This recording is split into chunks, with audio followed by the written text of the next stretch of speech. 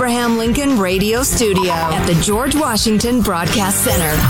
Jack Armstrong and Joe Getty. The Armstrong and Getty Show.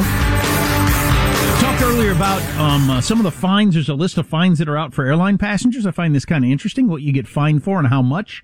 Flying is back as a mode of travel. A number of airports reporting that it's about as crowded as it was pre-pandemic now, in the parking garage and security and everywhere else. You know when you're going to get Fauci's hot and sour bat fever? My new and probably unnecessarily clunky name for it. Coronavirus! You know when you're going to get it? You're on the plane, you sat down during boarding, it's all those people hovering over you, waiting to stow their bags and sit in their seats. That's when you got the COVID raining down on you. Coronavirus! That's right, Dr. Carty. You could be right. Yeah, once everybody sits down, the aggressive filtration of the planes begins. You're fine, but getting on, getting off, man. Oh, boy, COVID city. I sure would like to know where I got COVID. I really would like to know when I got it, who I got it from, how. I don't have any idea. I don't have the slightest idea. Anyway, fines that they put out to airline passengers. We mentioned some of the more expensive ones earlier, but here's some fines. Here's a $9,000 fine against a passenger who was stomping and or kicking the feet of passengers behind him. On an American Airlines flight.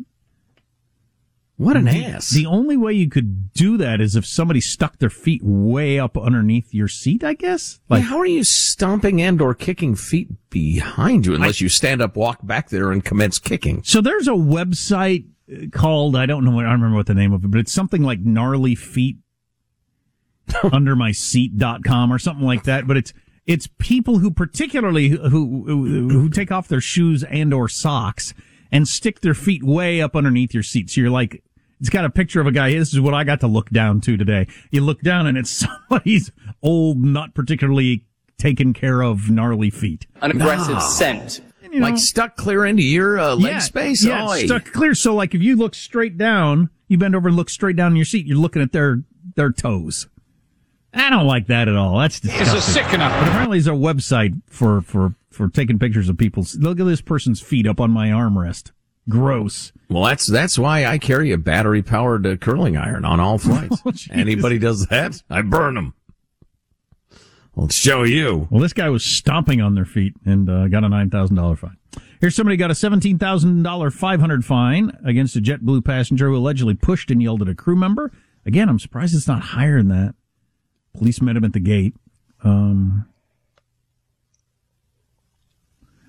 mentioned the $23,000 fine for one passenger who yelled at a flight attendant because her seat would not recline.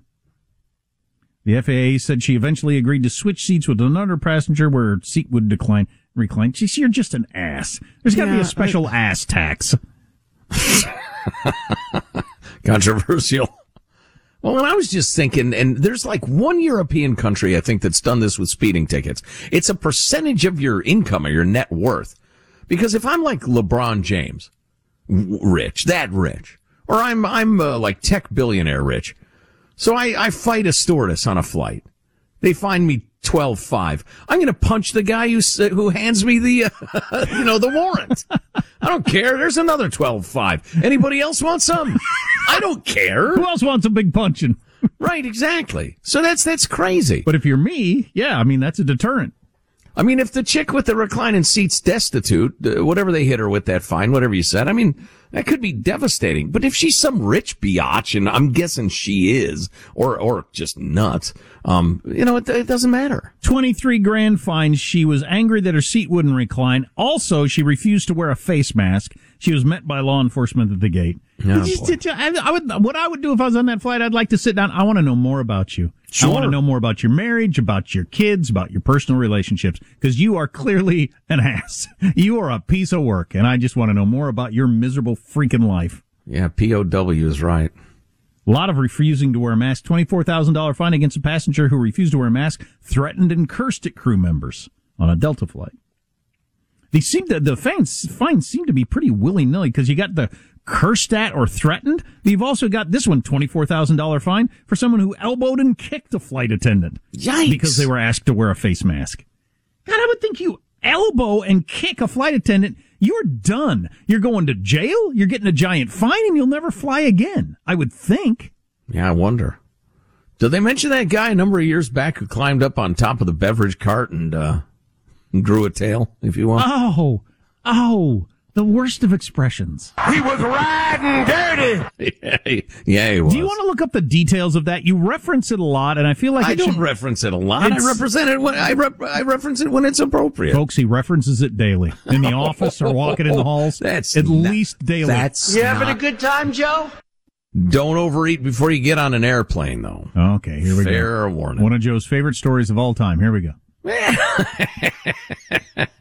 Okay, it is. So here's the first question. This is considered the worst case of air rage ever by the FAA. It happened in 1996. I remember like it was yesterday. 25 years ago, Gladys. We were already doing this very show. Here's the question.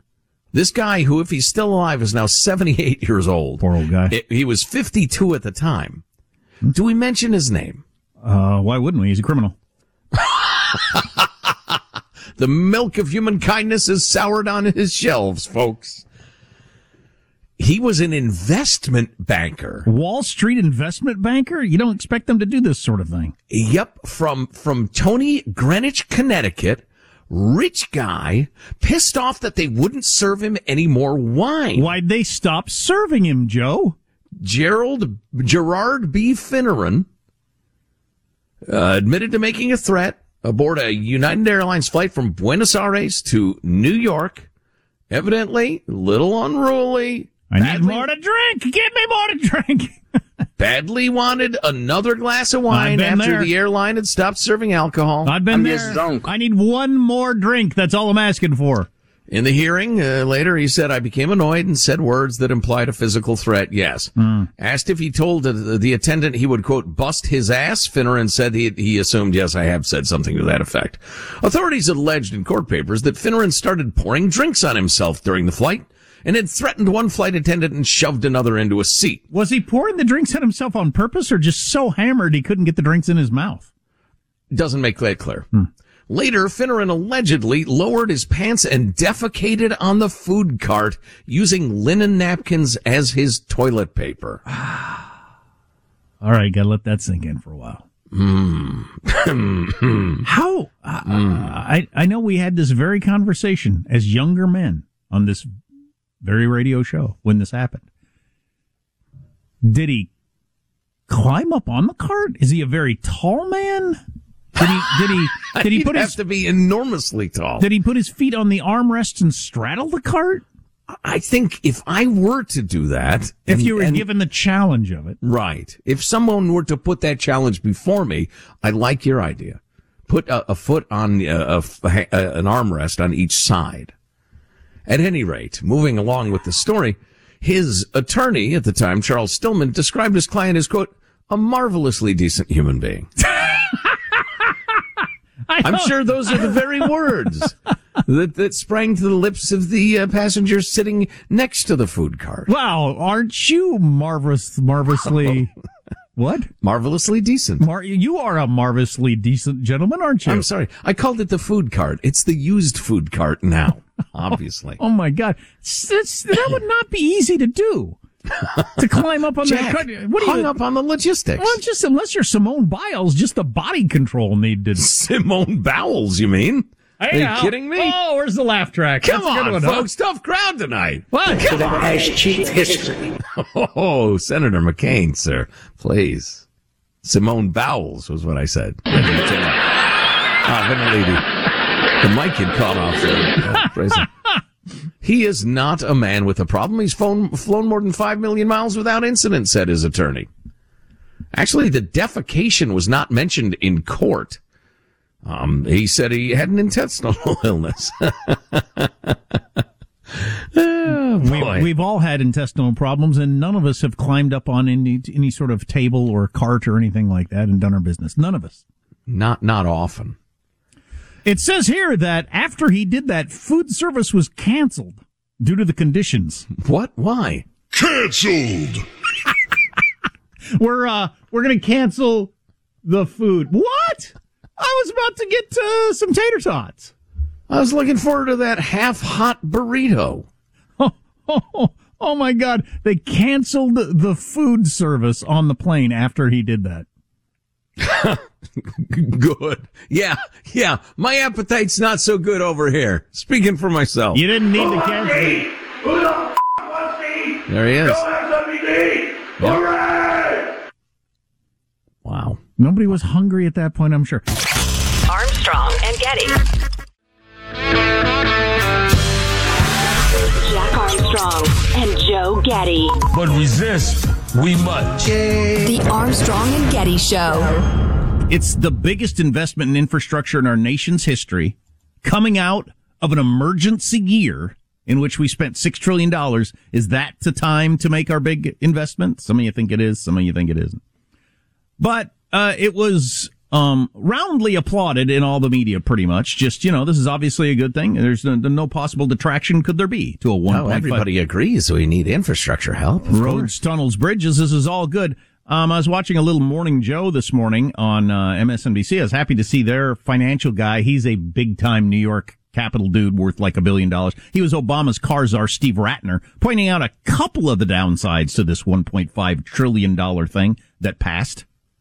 There are things in there that were done in order to get a majority of the Senate initially on board. There's $1.25 billion in there for ferries in Alaska. There's $500 or $600 million in there for a railroad from Minneapolis to Duluth. I don't know how many people want to go by train from Minneapolis to Duluth. There's money in there for high-speed rail that California's been trying to build for more than a decade through the Central Valley that nobody's ever going to take from anywhere to anywhere.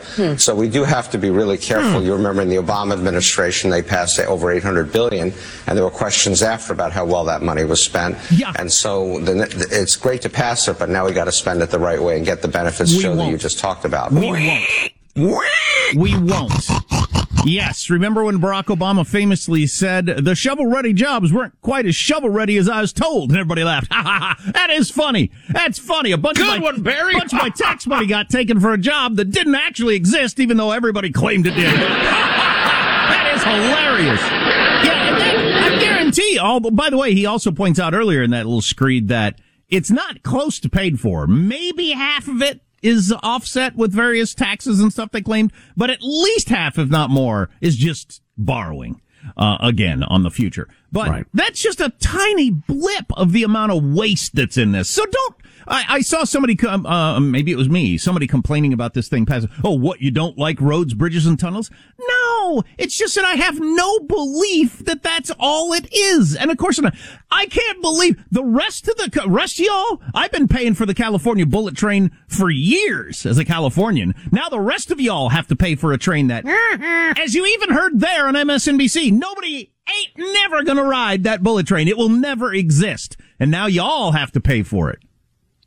I can't wait for when someday, it might be 50 years from now, they decide, listen, we just gotta stop running empty trains up and down the track from, whatever it ends up being, Bakersfield to, I don't know, Roseville, California or something like that. I mean, you just got to give it up at some point. But when that day finally comes, speaking of the bullet train and probably a lot of these other projects too, they'll say, well, ridership patterns changed and blah, blah, blah. And nobody will say, oh, this was a theft from the beginning. I mean, this was a criminal enterprise. This was fraud from its very genesis. Anyway, so you guarantee there's a ton of crap like that in that $1.5 trillion they got spent over the weekend. Yay! Amtrak hopes to add new services in southern and western states for fans of going somewhere slowly and expensively.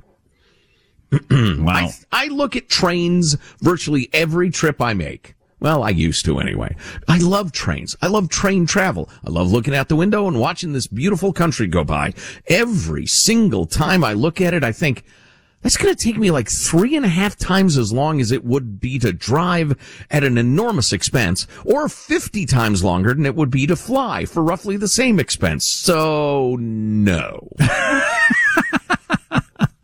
But we're going to plow billions. It's funny when that very first thing he cited, $1.25 billion for ferries in Alaska. I thought, no, he misspoke. It's not $1 billion. Then I realized, oh, wait a minute. This is like one, and I'm, an aside. Every time you hear a number for these damn bills, it's a different one. Nearly $1 trillion, 1.2 trillion, 1.4 trillion. It's say anything you want, folks. Sure. When you're talking amongst your friends, call it any number you want. It's as accurate as anybody else's. It's probably at least a third to a half more than what they're actually calling it. Almost certainly. So, call it what you want. I'm reminded of H.L. Mencken's fabulous quote, one of the best ones ever, that every election is a pre-auction on stolen goods. And for reasons we don't need to dive into, the Democrats briefly grabbed a tenuous hold on both houses of Congress.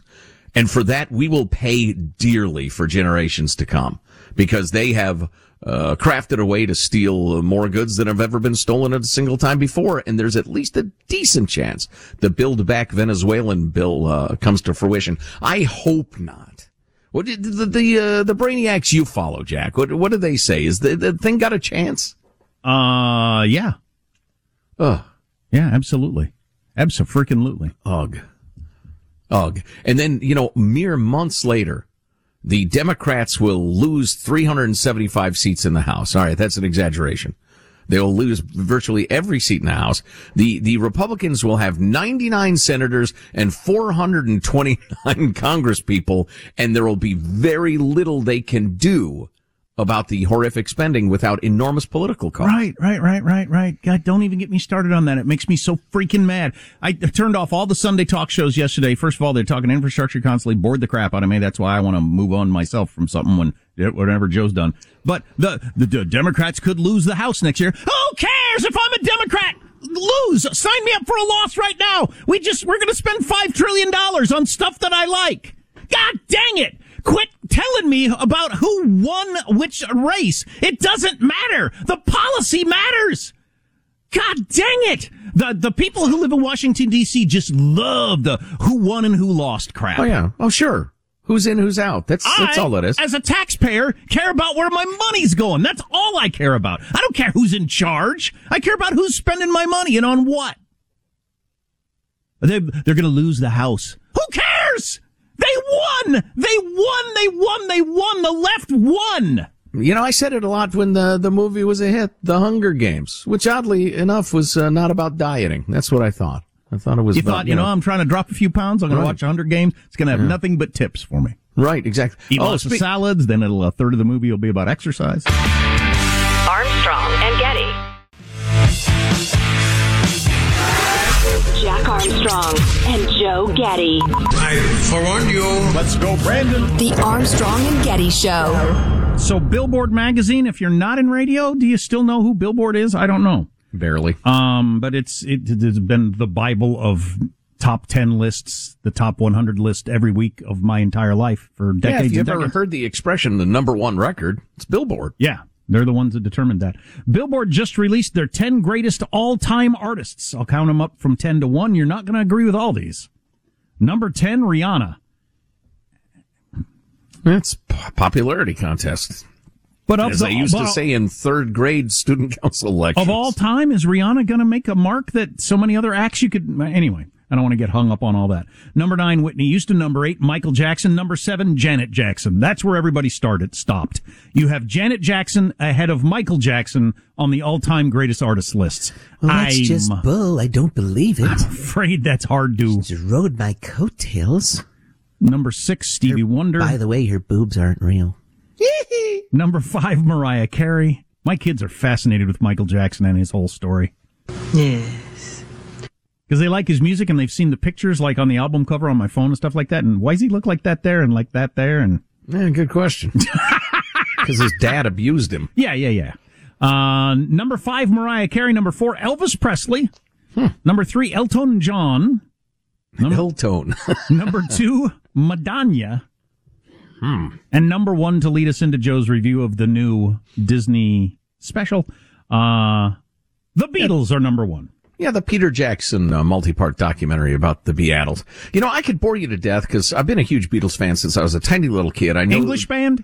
Yes, they were Brits indeed. I know the music intimately, and I've been a part of a number of bands, including that wrote our own music and recorded albums and stuff like that. And so the greatest band of all time and their function and dysfunction has always been of interest to me. Quartet, if I remember correctly? Indeed, yes.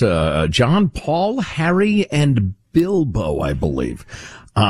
Just very briefly, having watched the first 2.5 hours of the sprawling documentary, I'm surprised people are liking it as much as they are, because it is watching a band create, which is often a halting, stop and start, it's not trying process. Having done it myself, it's not always interesting if it's your own band and your own music. No, and it's frustrating. But I'll tell you this, a couple of thoughts. Most prominently, every functioning team, everybody has a decent idea of their roles. Maybe the best metaphor is in basketball, even though the NBA is dead to me. And as a team evolves, sometimes the role player who's supposed to set up the great players for shots gets better and better at making shots, and his role no longer suits him. And that's George Harrison, clearly. He just needed a bigger platform. He left the Beatles and released a triple album. I think that's one sign of that. The main impression I had was, number one, you had four very, very good creative people, one of whom happened to be a towering musical genius, and that's Paul McCartney. John Lennon, a hell of a good songwriter, player, singer, the rest of it. Paul McCartney's a friggin' musical genius. And the other thing was, they had so many outside pressures, because they're trying to simultaneously produce a TV special, a new album, and they're coming up with these songs on the fly with cameras in their faces and people saying, do you have a minute to talk about the set ideas, as they're trying to write, Let It Be. And, the fact that they could create it all in that atmosphere is amazing to me. And you saw all the agendas, all the push and pull, the various, producers and directors and record company people and all, it all wanted a piece. It all had their priorities. And oh my God, that just the stress of it had to be ridiculous. Their hair's too long. Bearded damn hippies. Commenting on their look, though, just because it was 1969, is that right? 1970, correct. Something like that? 69, Everybody's so skinny. Oh, yeah. And I mean, I know rock stars are skinny oftentimes because they're doing drugs and everything like it, but everybody's skinny. Everybody's girlfriend, everybody, the producers, just everybody's skinny. Because everybody was skinny back then. Isn't that something? Yeah. Yeah, what is it? Hormones in the water? Nobody knows. And the other thing is, even geniuses have a hard time communicating sometimes, and it was frustrating at times to watch, because I'd think, no, you're not addressing what he's asking you. If you two would just stop, and he would just take a second to explain, but oh no, now they're mad at each other.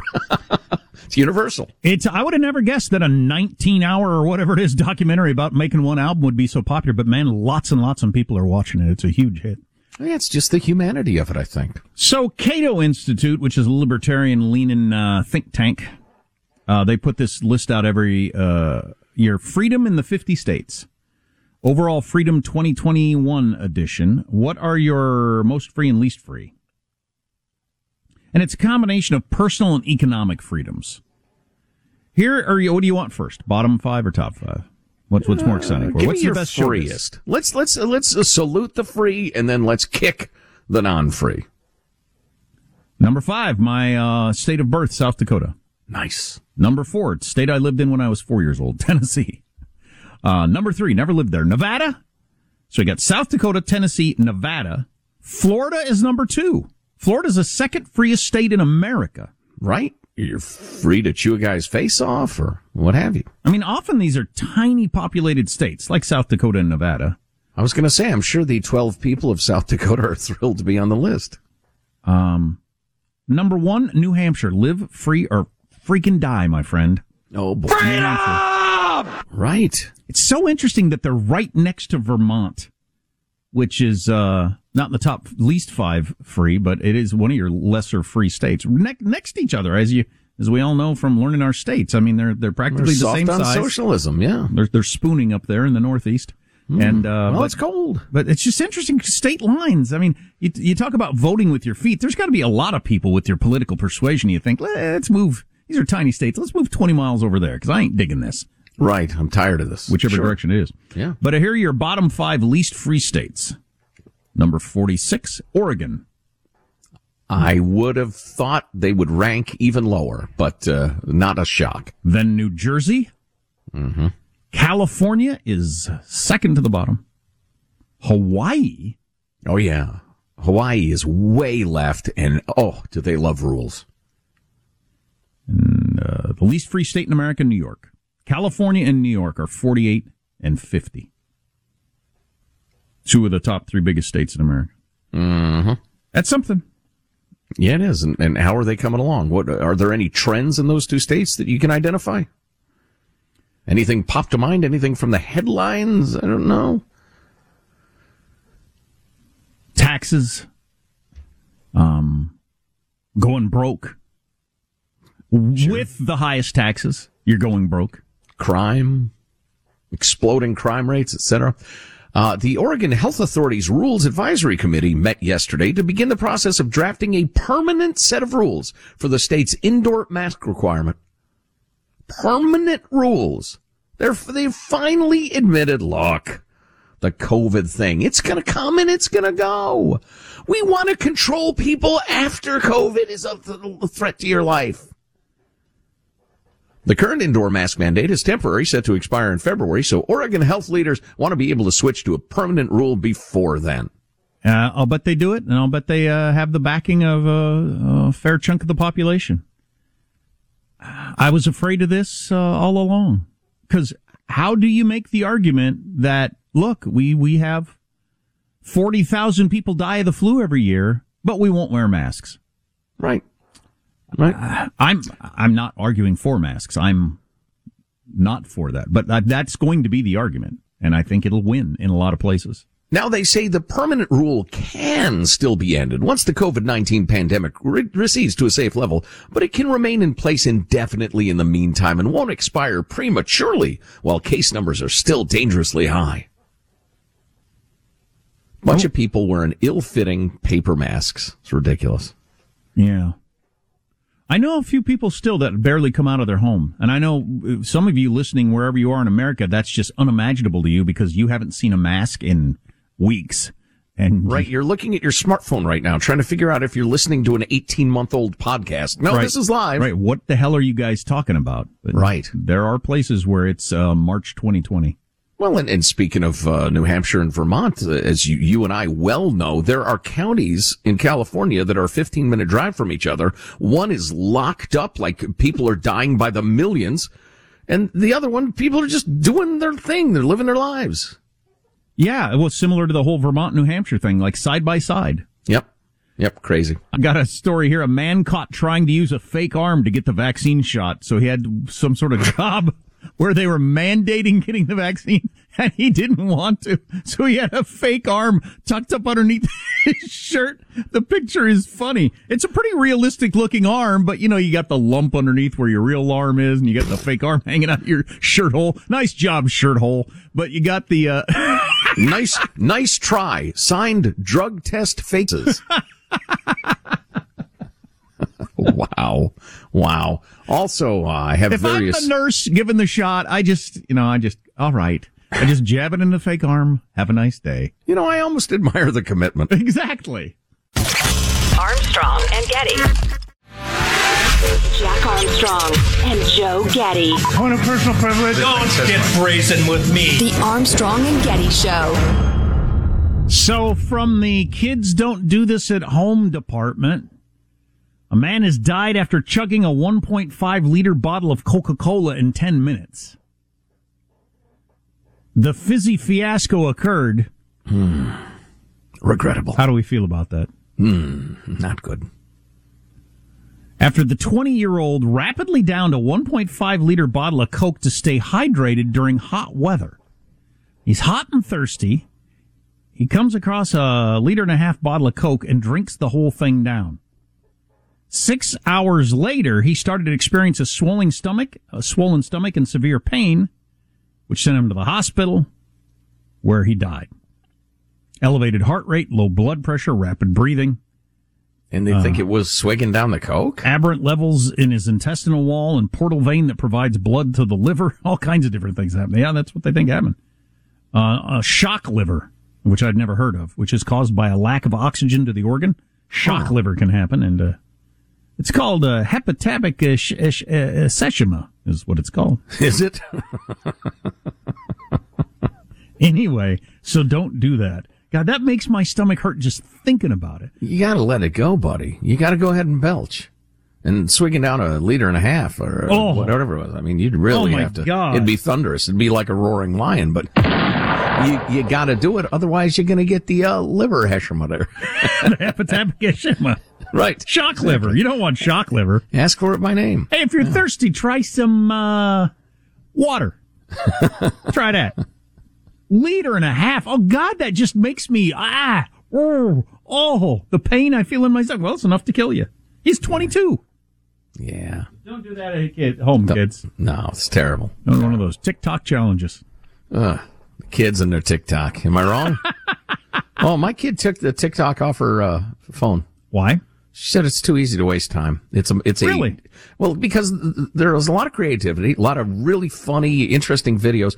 They're all very short, and it's like the YouTube vortex, but worse. Yeah, that's the problem that whenever that tipping point happened a few years back, if you're old enough, you remember there was actually a lack of good TV shows and good music and, entertaining things to look at. There weren't enough. Mm-hmm. You're always seeking them out. It's kind of like when I finally had enough money that I could eat as much as I wanted. Well, you gotta dial it back at some point and realize, okay, now I can eat more, but I shouldn't eat more. Is that way with entertainment? It doesn't matter. Yes, it's all brilliant, but it doesn't matter if it's all brilliant if you spend your whole life looking at videos. Figure out how much you want to eat. I'm talking to myself here. If the music's brilliant, the videos are, the TV shows, and when I hear it's a great show, you got to see it. I know there's plenty of really great TV shows, but is that what I want to do with my time? That's the question. Yeah. And that's a hard one for everybody. My son started playing, finally let him play Fortnite. He's been wanting to play Fortnite for years. And the common sense media people think around 11, 12, his age is about as young as you ought to go on the thing, and he's 11 and a half, so I let him play it. He's got friends that have been playing it for years, but... What are you doing in that one? Are you shooting people? Are you fighting monsters? Killing people. Oh, boy. Trying to get away with stuff. Oh, boy. It's not bloody. It's, cartoon violence. As opposed to like your military stuff where it's just flat out violence. Yeah. But anyway, man, it's going to take some serious regulation of how much he's allowed to play it. You're nodding your head. Have you played Fortnite, Michael? You a Fortnite guy? My nephews are big time. Yeah, Fortnite. Oh man. I love it. And a good example on Saturday night, usually on Saturday nights, we watch TV together, but he just got the Fortnite downloaded on his Nintendo Switch. And I let him play it that night, and he was online with his best friends and playing and stuff like that. So instead of him and I hanging out doing our thing on a Saturday night, he was alone in his bedroom playing a video game with his friends, and